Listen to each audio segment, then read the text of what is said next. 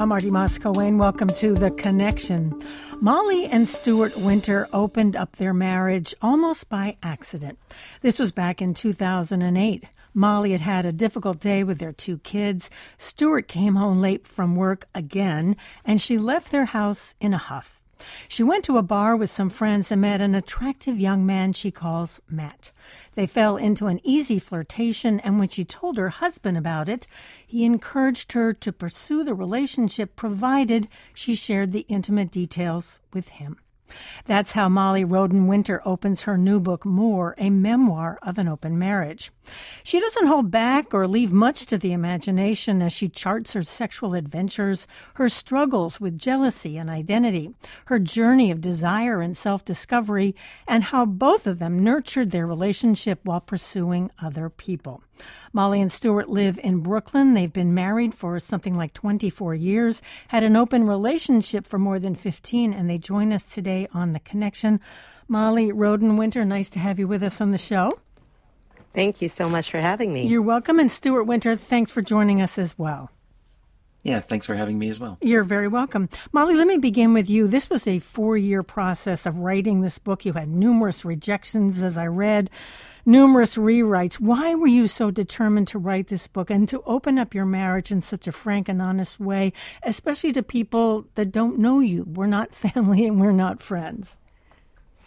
Yeah, well, thanks for asking that, because I sometimes wonder that myself over the last week. So it's good to remind myself.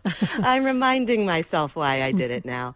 The main reason is that I feel like I learned some really powerful truths during the course of the 10 years that I'm writing about in the book More. And I feel like these truths apply equally to people, whether they're in monogamous or non-monogamous marriages. So I was really only setting out to tell my own story, not to try to convert the world to non-monogamy. That is not my intention. Right, I get that. But I wasn't seeing any stories like mine. I was hearing about the kind of research that you were sharing earlier about the Pew Research Report, et cetera, but I wasn't seeing the stories behind that. And I knew I had a story to tell with some wisdom to gain for readers, and I wanted to share it. Sure, and we will get to all that. Stuart, your marriage now literally is an open book. Are you comfortable with that? I wish you had asked this a year ago. I hear some reluctance from both of you, but go ahead, Stuart. Well, I'm speaking to you right now from my bunker, 50 feet beneath the Earth's crust. No, it's kind of funny. I really think that when I first read the book, I didn't think it would be the size of the release it was. So at the time, I was comfortable thinking, well, our family and friends can deal with it, but it got way larger than I thought, and I guess reluctance is useless at this point. Right. The cat is out of the bag, so to speak. Molly, let me go back to you, and you talked about some truths that you learned in writing about this 10 years of, and it's from 2008 to 2018. And one of them seems to be challenging the stereotype about moms as being, if not asexual, being dutiful, being responsible, being the caretakers, putting others first, sort of at the expense of desire and sex. Was that something that you were interested in exploring in yourself, but also sort of tearing apart when people think about moms and even open marriage? Well, I think it goes beyond sex and motherhood. I mean, yes, we do expect mothers, ironically, to be virginal, even though that's kind of thrown out the window by virtue of becoming a mother. However, what I discovered during the course of this journey was that it was way more than sex for me. It was about discovering myself, and it was about allowing myself to be a full three-dimensional person. And I think we idealize the selfless mother in our culture, and it's to the detriment of everyone. I don't think kids benefit from having mothers that are not growing and evolving as human beings throughout their lives. And it's not fair to the big chunk of population that is a mother. It doesn't take away from my love for my kids. I think I'm a better mother because I'm more in touch with myself and I'm a happier person overall. And I don't want to belabor this point, but I underscored something you wrote in the book about yourself. This, as you say, quote, constant swirl of secret lust and mother's guilt. I mean, this was early on as you were kind of struggling with what you wanted to do with your life. But I thought that was, I don't know, I thought that spoke to probably a lot of women. Yeah, and it doesn't have to be lust that's competing with mother's guilt. I think mother's guilt comes when you go to work. I think mother's guilt comes when you want to sleep instead of playing with your child. I mean, every mother I've spoken to has resonated with this idea, whether or not they want to explore non-monogamy. I think it's just the idea of exploring pieces of yourself that motherhood doesn't accommodate always. Stuart, how and this in many ways was your idea, but how do you define, maybe even live open marriage? Well, I define it as, I think I guess I could basically say, I felt that marriage was strong enough. When I first met Molly, I just knew she was my person, in one of those weird, goofy love at first sight things. But it just had worried me that she hadn't had the opportunity to see other people, and I had. She had a limited number of boyfriends before we met, and I knew that everyone kind of gets the kind of urge and the curiosity. The grass is always greener on the other side, so to speak. So I just felt, when Molly and I first got married, we kind of discussed there might be, you might have questions about other men, and we'll face them when we need to face them. So this was for her? Well, in a way, initially, it really was for her, because my wife is an open book, and I can tell. I think that there were I knew she would be curious, and I think she was curious when she had met Matt, and it was okay to me. I'm also curious to you, Stuart, whether you felt like you could be monogamous in a married relationship. Oh, pre the open marriage, in other words, because monogamy was fine with me. Mm-hmm. I was really okay with it because Molly and I was happy. I really was. I hadn't considered any other options. It's not like I was, pining for this, for this lifestyle at all. And I can't hesitate to call it a lifestyle, because when I do, people think of us walking around in bathrobes with pipes. Well, it's interesting you say that, because I did have a question, like, what do you call the other people in your lives? Are they your girlfriend, your boyfriend, your lover, your Molly? And they have actual names as well, obviously. But right. Yeah. Is this a question for me? Yeah, let me toss that to you. Yeah, I mean, the lingo has changed over time. We were so careful at the beginning not to have our big rule. When you read the book, you will see we had a lot of rules. You and did. The biggest rule for me, the biggest rule was no falling in love. And all the other rules were designed to protect us from that ever happening. I was terrified of that. So I would have really blanched at the idea of calling anyone a girlfriend or boyfriend, because that sounded too intimate.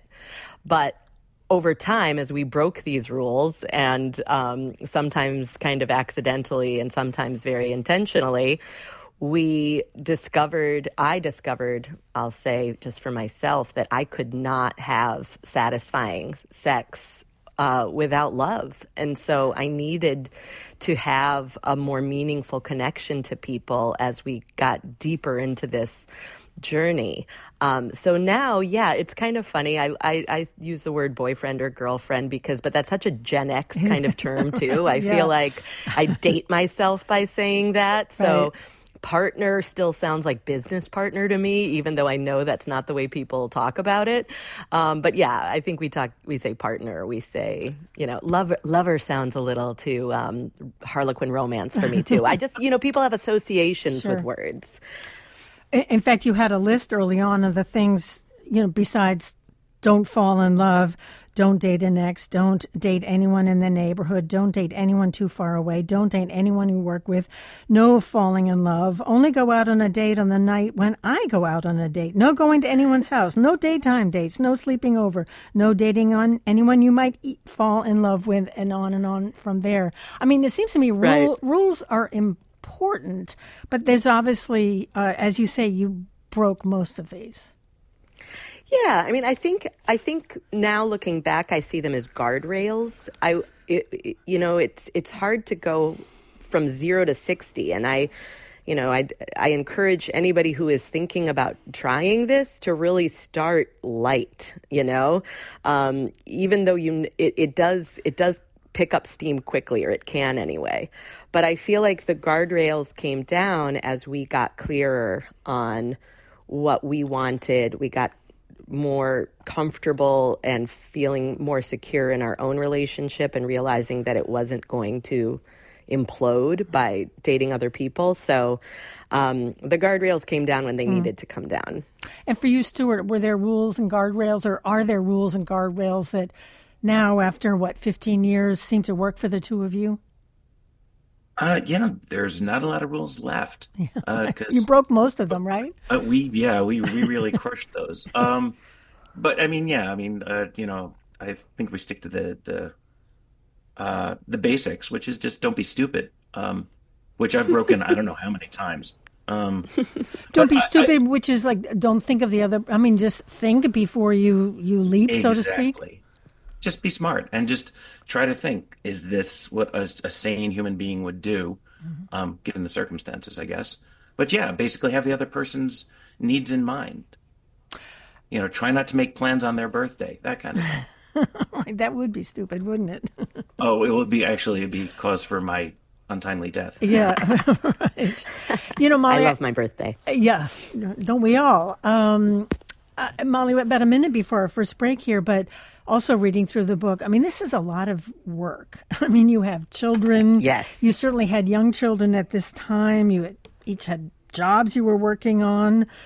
You have an actual marriage and then an open marriage on top of that. I mean, this seemed exhausting as a reader reading about you.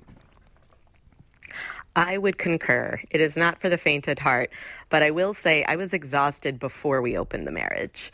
And there were times when I just didn't feel like there was any space in my life for me.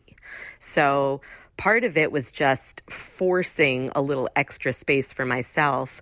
And some sleep may have been sacrificed, but my hope is that I didn't sacrifice anybody else. And when I look back at it, I don't think that I did. Well, let's take that break, and then we'll get back to our conversation. That's Molly Roden Winter and her husband, Stuart Winter. And Molly's written a brand new book. It's titled More, and it's subtitled A Memoir of Open Marriage, and it's their open marriage. As I mentioned, they've been married for about 24 years. They've had an open relationship for about 15. So more than half of their marriage. Much more to talk about after this very short break. Do stay with us. We'll be right back.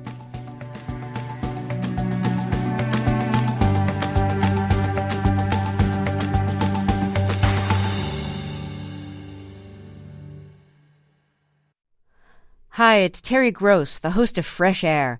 We bring you in-depth, long-form interviews with actors, directors, musicians, authors, journalists, and more. Listen to our Peabody Award-winning Fresh Air podcast from WHYY and NPR. I'm Marty Moscowane, and you're listening to The Connection here on WHYY in Philadelphia. And today, Scenes from an Open Marriage.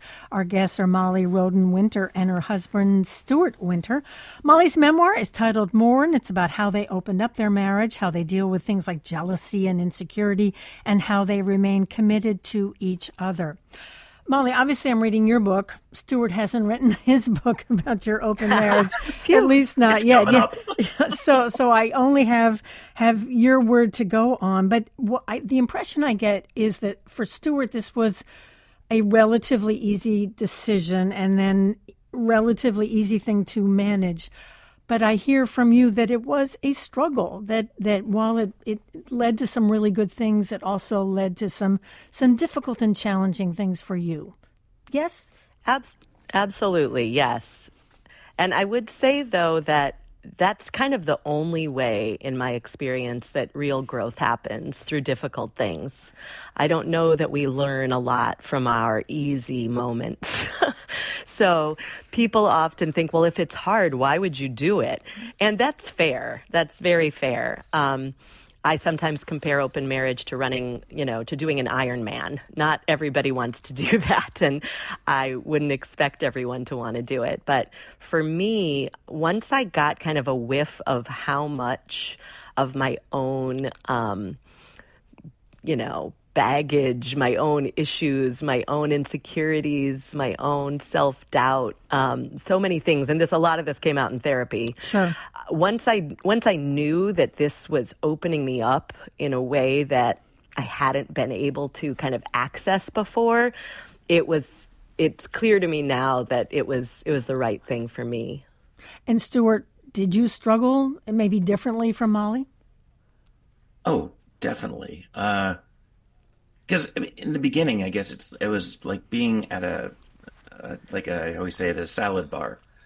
And I mean, the thing is that it was, I think I just stretched myself too thin, as I think, and both for my job, my marriage, my health, the whole thing. I think I overdid it, and like anytime, like a salad bar, I thought I was having vanilla pudding when in actuality I was having mayonnaise. So like it was like the whole kind of that was a horrible analogy. It was, but it works. Yeah. Thanks. That will not make it into the next book. But the thing is that I learned that I needed this in a way. I didn't realize how I needed it. I needed to see into other people's marriages. I needed to see how other people's lives worked. And when I found that out, it started making me feel better and started making me feel a lot more kind of able to handle, there was guilt, there was indecision. So it kind of gave me a basis to judge my own marriage on. I think it's so interesting, too, that you wanted the details from Molly's encounters, that was, I mean, as Molly writes about it was kind of a turn on for you, but you wanted that. Why was that so important to you? Oh, well, you got to keep up with the Joneses. No. I mean, Okay. yeah, I mean, let's face it, because I was working in a vacuum. I had no idea, you could ask the other person, well, what do you want? And oh, you're fine. But nobody wants to hear that. And by hearing what she was doing with other people, I'm like, oh, like really? Oh, I have to buy that contraption? Yeah, that kind of thing. I mean, another side of Molly, right? Yeah, exactly. And I think it was important for Molly to find it out. And also it was important to me to kind of stay on the sidelines where she'll be like, all right, she likes that. Oh, but she doesn't like that. So it was a real big help for me too. Molly, you just said, oh, God. I know the contraptions. I was joking about the contraptions. Go ahead. I know. It's funny, though, because it's true that one person's kink is another person's vanilla. I think of myself as pretty vanilla, but then others, I'm kind of surprised by how shocking some of the sexual details have been to other people. And I realize, oh, maybe I'm not quite as vanilla as I thought. But it's it's a long continuum. And I still consider myself on the vanilla side of the continuum. And did you tell Stuart everything? I mean, how much did you keep to yourself? Yeah, well, now he knows everything because in the book I said the things that I wasn't telling him. So, okay. But no, eventually it all came out. But there were times, kind of the emotional stuff in particular was the stuff I wanted to keep close to myself. And part of it was just because I wanted it to be mine. I didn't want it to be. There was a time when other people felt like props in my marriage, and I write about that. Mm-hmm. And ultimately, even if a relationship now is benefiting my marriage, it doesn't feel like a prop anymore. It feels like I'm having really fulfilling relationships outside of my marriage, and it's good for me first and foremost, and then beautiful, side effect is that it's good for my marriage as well. Some people have open marriages, but they don't share a lot with their spouse or their long-term partner, that they really do keep it to themselves. Do you understand that, Molly?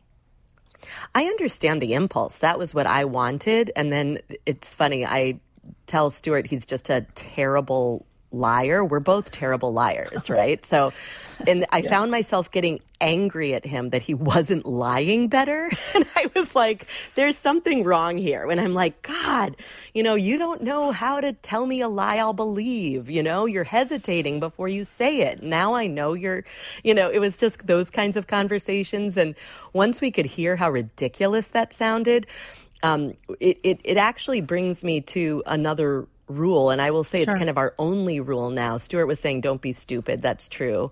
But the main rule for me is, yes, tell me the truth, but then make sure that I'm okay. So what used to happen is he would tell me something. I would ask, he would tell me, and then I'd get angry at him for what he told me. Right. And then he would say, well, then why should I tell you anything? And it was hard for me to answer. I just knew that I needed to know. But what we've come to is I'm going to have feelings about things, and you just have to take care of me and my feelings. And that's the price of admission. So when I feel insecure, when I feel kind of unattended to, anything that might come up, he might need to spend an hour a day. It's better now than it used to be, but I need that time and attention from him in order to work through the feelings that I have when things arise. And how about for you, Stuart? Do you have something similar that you need for yourself? Yeah, actually, I mean, the best thing about open marriage for me is that, and the thing that I think I really got out of it, and I think we're working on, is we learned how other people argue. Like, for example, we learned to argue through this, and through our short bout with marriage therapy. But I really think I learned I need to have, we needed rules for arguing. I felt misunderstood, and they say in marriage therapy, you should, you say something, the other person then says what they think they thought you said. There's a lot of pronouns in there. Yeah. I'm kind of role playing. Yes. Yeah. Thanks. And I'm nodding on the radio, but no, go ahead, Stuart. Okay. Well, but that really helped us a lot. And I started using that in other relationships too. And I started realizing arguing is a skill. And the best thing about we learned from all this is because there's a lot of really emotionally charged things. And we learned how to deal with them on a much more, it sounds funny, but intimate level. Like, you understand how the other person is feeling so much more easily now than before the open marriage. Yeah, go ahead, Molly. I feel like a lot of our conversations now, correct me if I'm wrong, Stu, I feel like sometimes our arguments end with a high five. We're like, damn, that was a good one. You know what I mean? Oh, I thought you were hitting me. Oh, hold on. It's efficiency. It's like, whoa, we got to the root of that one in a heartbeat, whereas it used to take us 3 months to figure out what we were actually arguing about. But, we're just really good at it now. Well, and what I hear you saying is that you got good at it by figuring out how to get better at an open marriage. Yeah, because there's, think about it. If you can talk to your spouse about your deepest desires and the way in which you are feeling inadequate or in which they are not meeting needs adequately, you're going to end up communicating really well. So I find that people in open marriages are exceptionally good communicators. Yeah. I don't know how many times Molly said, could you not eat Doritos before sex? Like that, I think that's an important thing. Nice. Yeah, it's the crumb. Sorry, Doritos. I happen to love Doritos, but let me just quickly reintroduce the two of you. That's Molly Roden Winter and her husband, Stuart Winter. And we're talking about Molly's new book. It's titled very simply More, a Memoir of Open Marriage. And it is their marriage that we are talking about. And again, they've been married 24 years, and more than half of that time they have been in an open marriage. You do go to therapy, individual therapy and couples therapy, and it sounds like you had really good therapy. And there's one, I guess her name is Evelyn, there's one of your therapists who says about open marriage, which I thought was pretty insightful. And she says, in some ways, open marriage is a joint adventure. But at the same time, your outside relationships are individual explorations and there are risks. You don't want to head off into the wilderness without knowing how to find your way home. And I really like that last sentence. And I wonder for you, Molly, just how instructive that was for you. Yeah, well, that was kind of my taking off point for an essay I just wrote for Time magazine. But so it's very fresh in my mind. I can talk about it. What I think I learned, I took it very seriously, this idea of risk. But I ultimately came to see that the risks were worth it. You know, there are risks anytime you're doing anything, right? And there's the opportunity cost too. There's the things that you're not doing because you're doing this instead. So I think everything in life is just kind of measuring how much, what am I risking? What am I gaining? And how do I manage the two? And I think the way Stuart and I ultimately felt was that if this process of opening our marriage led us away from each other, we would deal with that. But what we were hoping is that it would lead us further into kind of ourselves, and that we would almost kind of fall in love all over again with these new selves. That's the way it felt to me. And I had my mother also, spoiler alert, my parents had an open marriage. Yeah. And my mother was the one who would tell me, oh, sweetheart, no, you don't have to worry. You won't blow up your marriage as long as you keep communicating. And, you know, I can see how much you and Stuart love each other. Just keep talking through it, and it's going to enrich your marriage in the end. And she was speaking from experience. And so nobody I know has a mother who would be the first person they would call if they were interested in sleeping with someone outside of their marriage. But in my case, maybe not the first person, but we ended up really talking a lot about it. And she helped me to feel okay with the risk and to see what the benefits could be as well. And how do you see the risk, Stuart, or even the sort of danger associated with risk? Because danger can be very alluring. Sure. I mean, actually, danger is probably a part of the open marriage, is that it's kind of always testing the strength of the marriage in a way. But you have to be pretty confident, and you need a marriage that I think is strong. And like every married couple says, well, my wife or husband is my best friend, but Molly is. And it took me maybe the open marriage to realize it, that there are so many things that have to go right to stay married. You have to have the same values. You have to have the same sense of humor. You have to have the same likes for the most part. You know, basically there's like a baseline of 20 different things that have to be for a successful marriage. And if you found that, then you have to really appreciate it, because in all these open relationships, you might have 10 out of 20 or 15 out of 20, but you realize that the person you have 20 out of 20 with is at home. Although I'm sure for some people they realize it's not at home, it's somewhere else. And that's just part of the risk of opening up a marriage. Sure. I mean, at any point, Molly can, or I can, like either one of us can say, you know, I've had enough. But every day you have to decide, I have not had enough yet. And I think that makes me feel better, that every day Molly looks at me, you know, as I'm brushing my teeth and I'm completely covered in drool, that, you know, I still, you know, guy. That she's still, yeah, it's her mistake, but I'm gonna keep holding her to it. Well, let's May talk. I say? Yeah, no, go ahead. No, comment. go ahead. No, yeah, go ahead, Molly. Thank you. Sure. Well, I just feel like there's one thing in there that I want to just take apart for a minute, is the idea that, you know, for me, the biggest thing that Stuart gives me is the freedom to discover things about myself. And part of what I have learned in all of this is that I am responsible for my own happiness. And I think there was a time at the beginning of, you know, I talk about this in the book, when I just wasn't happy. And I was blaming Stuart for not being happy. But really, you can never outsource your happiness. Another person isn't going to make you happy. So part of what I discovered in all of this is that I need to make myself happy.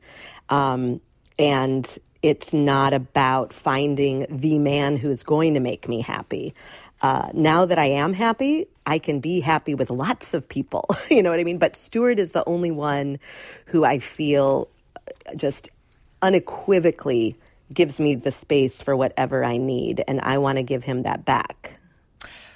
Let's talk a little bit about jealousy, because I think it would be hard to talk about an open relationship with not getting to jealousy. And I wonder, I'll go back to you, Molly, which is what did you learn about jealousy? Because it's hard not to be jealous, knowing that your partner is with somebody else, at least early on. But what did jealousy teach you about yourself? Yeah, and jealousy hit me like a ton of bricks over and over and over again. It was actually a line from the book, The Ethical Slut, which is kind of the Bible of polyamory, and I quote it in my book, where they say, it's two authors, and they say, jealousy is the mask you wear for whatever else is going on right now, something like that. Yeah. And so I found, that was really helpful to me to kind of dig underneath my jealousy to see what was there. And there was a lot of insecurity, obviously. And there was also just a lot of fear of being alone. I didn't like being alone, even, for a few hours. And that was kind of problematic. So I dug into that. And it had to do also with just kind of feeding myself and giving myself what I needed, and not being upset that, Stuart was with somebody else, but that I could take care of myself. But there was also that understanding that I could also ask him for what I needed, and he would rise to the occasion whenever I did ask. But jealousy continues to be a real issue for me. It doesn't go away. How about for you, Stuart? About a minute before our break here, but how do you deal with jealousy, or do you? I love jealousy. I know that sounds odd. Why? Well, it's because it's not a negative feeling initially. I mean, because if I'm jealous, I try harder to be a better husband or father or something like that. And I kind of like that. It's when people get complacent in their marriages that they think they are the thing. They can't make any mistakes. That's not right. And I think that there's always going to be someone who's going to raise my wife's eyebrow, and I kind of want to keep up with them, if not surpass them. And that's important. So jealousy for me is kind of that, it's like Avis, we try harder, whatever that is. It makes me feel like I have to keep up with the Joneses. I'll use that expression again. Make you a more interesting, better person? I hope so, unless I'm doing this completely wrong. But yeah, I really do think it makes me at least a better husband and a better person in general, because it makes me a hell of a lot more aware of other people and their issues. Well, we're going to carry on our conversation after this very short break. That's Stuart Winter, and he joins us along with his wife, Molly Roden Winter, and she's written a brand new book. It's called More, a Memoir of Open Marriage, and we've been talking about their marriage. Much more to talk about after this very short break, including a word I came across called compersion. We'll be right back. Today on The Connection, we're talking about navigating open marriage. And again, our guests are Molly Roden Winter, whose new memoir, More, is titled A Memoir of Open Marriage.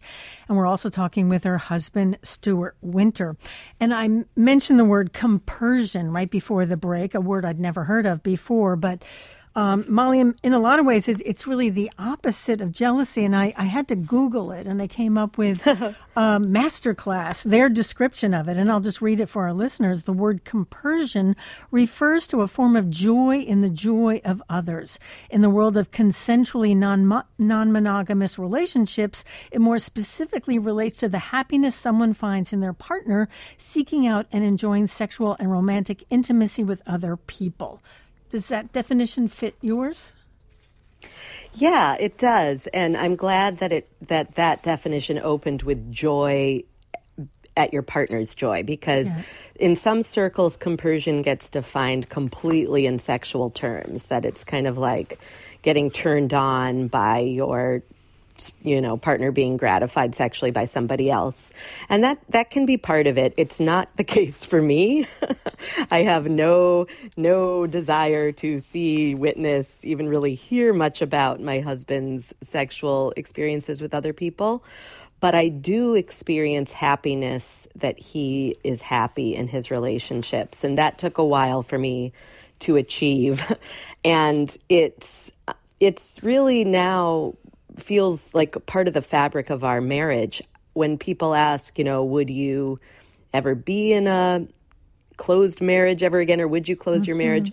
Not if Stuart wanted to keep it open. I feel like I can make my own decisions. If there were a time when I didn't want to see other people, I could make that choice. But I don't feel like I have, honestly, the right or the interest in trying to control what he does. I want him to live his life as fully as he can, and other people, in my experience, have only made him not just happier, but just more fulfilled in general. And he's right. I credit a lot of these other women, particularly his long-term girlfriend, with helping him to really grow. I see it in our marriage. So I give a shout out to the women who have helped him become who he is today. Do you feel compersion, Stuart? I definitely do. Because it's funny, I guess Molly you just took my idea, which was that, like, Molly, there are men in Molly's life who have just really made her so much more confident, so much more happy, and given her experiences that, for the most part, like, taking her places where, like, thank God someone took her there. Wow, that takes a load off. Who wants to go to the opera? That kind of thing. But it's good because she then tells me, like, well, we did this and maybe we try it, and I know what to do now. And it's given her these whole bunches of experiences, and hearing her talk about it and hearing her excited about it is fun. It's so heartwarming to have your wife be happy, and not be happy like at the exclusion of you, but like, this is something for us. Now we can do this. I like that. I thought it was interesting that one of the rules that was broken was a deal breaker, which was going to the movies with another person. To be honest with you, something I could totally relate with. I mean, that feels like, like a really a threat to the main relationship. Yeah, it's interesting how many. Oh, sorry. Go ahead, Stu. No, you go.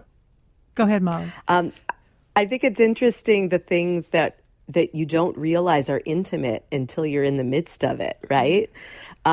So there is something very intimate about going to a movie with someone in a capacity that's not just as a friend, like on a date, holding hands in the dark. I mean, that's very intimate. So that's the kind of thing I might still get jealous about. And if there's a movie that we know the other person wants to see and we have an opportunity to see it with somebody else, we'll kind of clear it. But our general rule now is if the other person still wants to see it, you have to see it twice. That's kind of fair. Where we've landed now. Right. And I think that's fair. I mentioned the fact that you have two sons. They're now, when you write about them, they're quite young. Now they're almost adults or certainly late teens.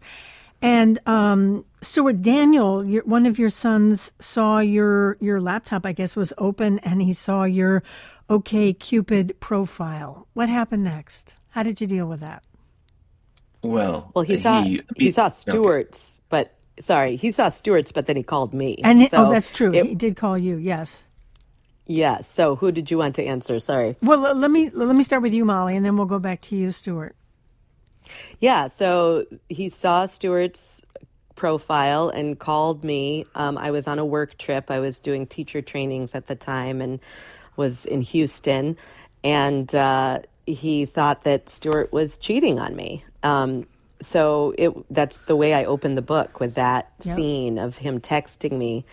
And it was my worst fear, I will tell you, matched only by the idea of my younger child finding out, which he did in the time after the book ends.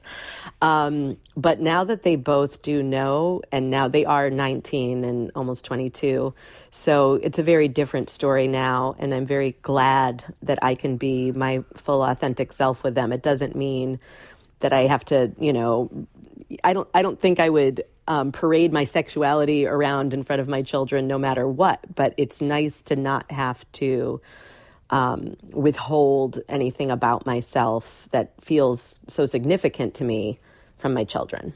And Daniel says to you, just lie to me. I mean, Yeah. even though you apparently are not a very good liar, but that's what he felt like that would, because of course children worry that their parents are going to divorce or break up. Sure. But I also think it's kind of similar to, parents have sex with each other, right? But they don't announce to their children, hey guys, can you turn up the TV? We're going to be upstairs having sex. It's like, it's a little strange to do that. So in some ways it made a lot of sense for me to just lie and not announce what I was doing when I was doing it. But these days, my oldest did meet my current partner at my birthday party, and it was fine. I asked him in advance, my son in advance, if that would be okay, and he was like, yes. But now, he's an adult, so he introduced me to his girlfriend, so it was great. How about for you, Stu? How do you feel about your children knowing this, even if they're grown-ups or near grown-ups? Yeah, throughout, I guess, our entire marriage, Molly and I have always argued in front of the kids. We've always made up in front of the kids. We are very affectionate towards each other physically, we'll hold hands, we'll do this. And I wanted my kids to see this is what a marriage is like. We both feel pretty strongly that we don't hide things from our children, at least in that respect. I was hoping to hide this a little longer, but that it's still, when it happened, they didn't immediately go, oh my God, you guys are getting divorced. They asked, they'll still ask like maybe once every couple of years, but for the most part, they know we love each other and they can see that, we're happy. And again, they're comfortable with that. And as long as we're happy, they don't ask questions. If they were unhappy, would you close your marriage? I mean, if they really objected somehow? That's a tough question, but probably not. I don't think it's not their, it's not, they don't get to decide whether we remain what we do in our marriage. They can't tell us. And it's important that marriage stay for us and not for the children in that respect. Go ahead, Molly. Yeah, I think that's true too. Like we're staying married long after. We're enjoying ourselves quite a bit now that they're more or less out of the house. So, your children only live with you for a short time. Your spouse is forever. And I also think it's not great for kids to have that kind of power over their parents. If I were to ask my kids permission to do things in my life, that would be problematic, and that would make them feel, I think, a little insecure in my decision-making ability. What I've always said is there is nothing for you to worry about here. We are fine, and this does not need to affect you. If I freaked out because they were freaking out, that's scary. But if I'm calm and I just let them know, now this is the way it is, sweetie, you really don't need to worry, we're fine, then they feel relaxed about it. You quote Esther Perel in this book, and she wrote this incredible book about 10 years ago. I remember interviewing her on it, called Mating in Captivity. But her sort of overall thesis is that the sort of familiarity of a long-term relationship can kind of drain some of the excitement, the passion, the desire out of that relationship. And it sounds like you're sort of living what it is that she's talking about. Stuart, you want to take that first? Sure. I mean, that's exactly it. If, there's that old thing, if you have hamburgers every day, you might love hamburgers in the beginning, but you'll get used to hamburgers. And this has actually taught me that there's a whole bunch of kind of hamburgers out there. I mean, even the hamburgers that I make, there's a whole bunch of things you can add. And I'm going to really stop this metaphor now before. You're big on metaphors, Stu. I can hear that. I suck at them. That's my superpower. I just make really bad metaphors. But yeah, it's taught me that there is a way that marriage can be stultifyingly boring if you look at it without creativity. And it's helped us to be creative. And people find creativity in any way, shape, or form. And this form has taught me that I needed to know, and I wanted my wife to know, what else is out there. And the big thing for me, and I think this shocks a lot of my friends, is I always thought that if Molly ever decides one day, I love somebody more than you, I would want her to be with that person. Wow. That because I don't want to be someone's second banana. I just don't want to be I just don't want her to tolerate me because of the marriage. The kids are old enough, she can do whatever she wants. But I really want her to feel the same way that I feel about her. I got the feeling, Molly, the way you wrote about your relationships, and it is a little bit like falling in love or that first date, that you also, out of these open marriage relationships, fall in love with yourself. I mean, you see yourself in sort of new and fresh light. Do I have that right? And if I do, is that important to you?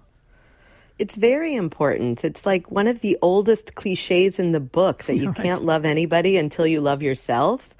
But until you feel it or feel the absence of it, it doesn't make sense. But it's absolutely true. It's just kind of unlocking something within yourself that connects to what is wonderful about other people. And if you can't see anything wonderful in yourself or you feel ashamed of the things that maybe you should feel excited and, proud of, you just get stuck. So I think a lot of this, and I think this is true in so many women's memoirs. It's kind of like the journey to the self, because I think women are taught from a very young age. And I had kind of drunk this in with the water, that you're supposed to please other people, and you don't pay a lot of attention to what pleases you, what makes you tick, if you're too busy kind of morphing yourself into whatever you're supposed to be to fill various roles.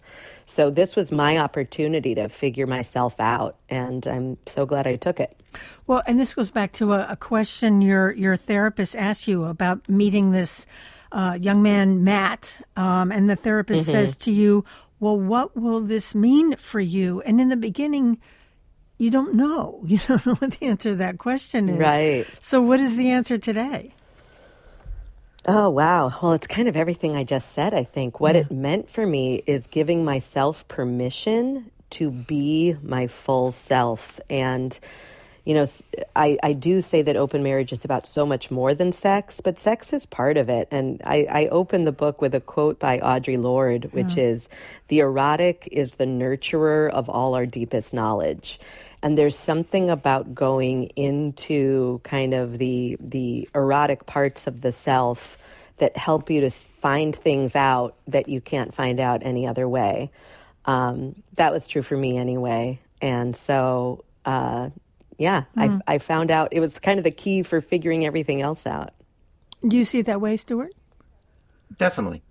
I think that I agree with Molly that the sex part, even though it's, people are like, oh, it's crazy. But you find a lot about self-confidence. You find a lot about, understanding someone else's emotional, level at the time. Like, you read people better the more people you have relationships with, both physical and non-physical.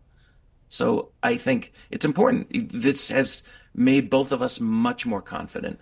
And we do. I think we love ourselves more than we did, which I think, again, can only strengthen the marriage because, it's takes up a lot of space disliking yourself. Indeed. Or anyone else. Molly, let me go back to you. And I'm looking at the title of your book, More. Is this enough? More. Did you get the more that you wanted?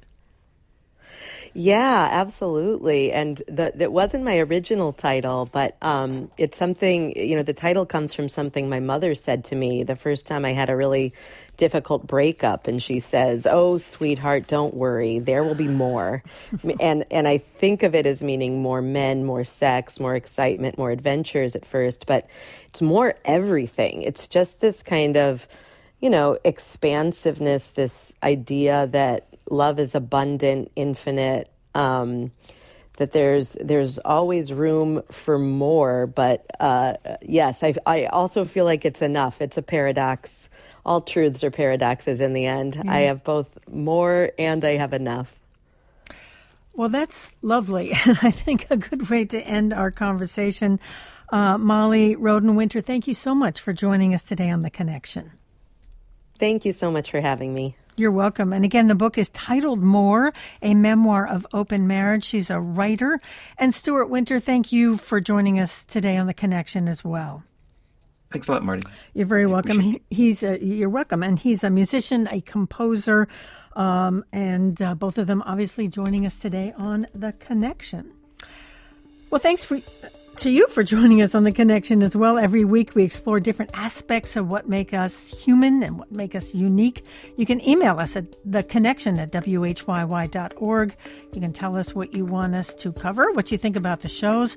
You can check out our website, whyy.org/theconnection, where you can sign up for our newsletter. You can always download a podcast of the show wherever you get your podcast. And one more thing, you can find us on Instagram and you can find us on Facebook. Up next, Here and Now. Al Banks, the engineer for today's edition of The Connection, the show produced by Debbie Builder and Paige Murray Bessler. I'm Marty Moscow-Wayne. Thanks for joining us.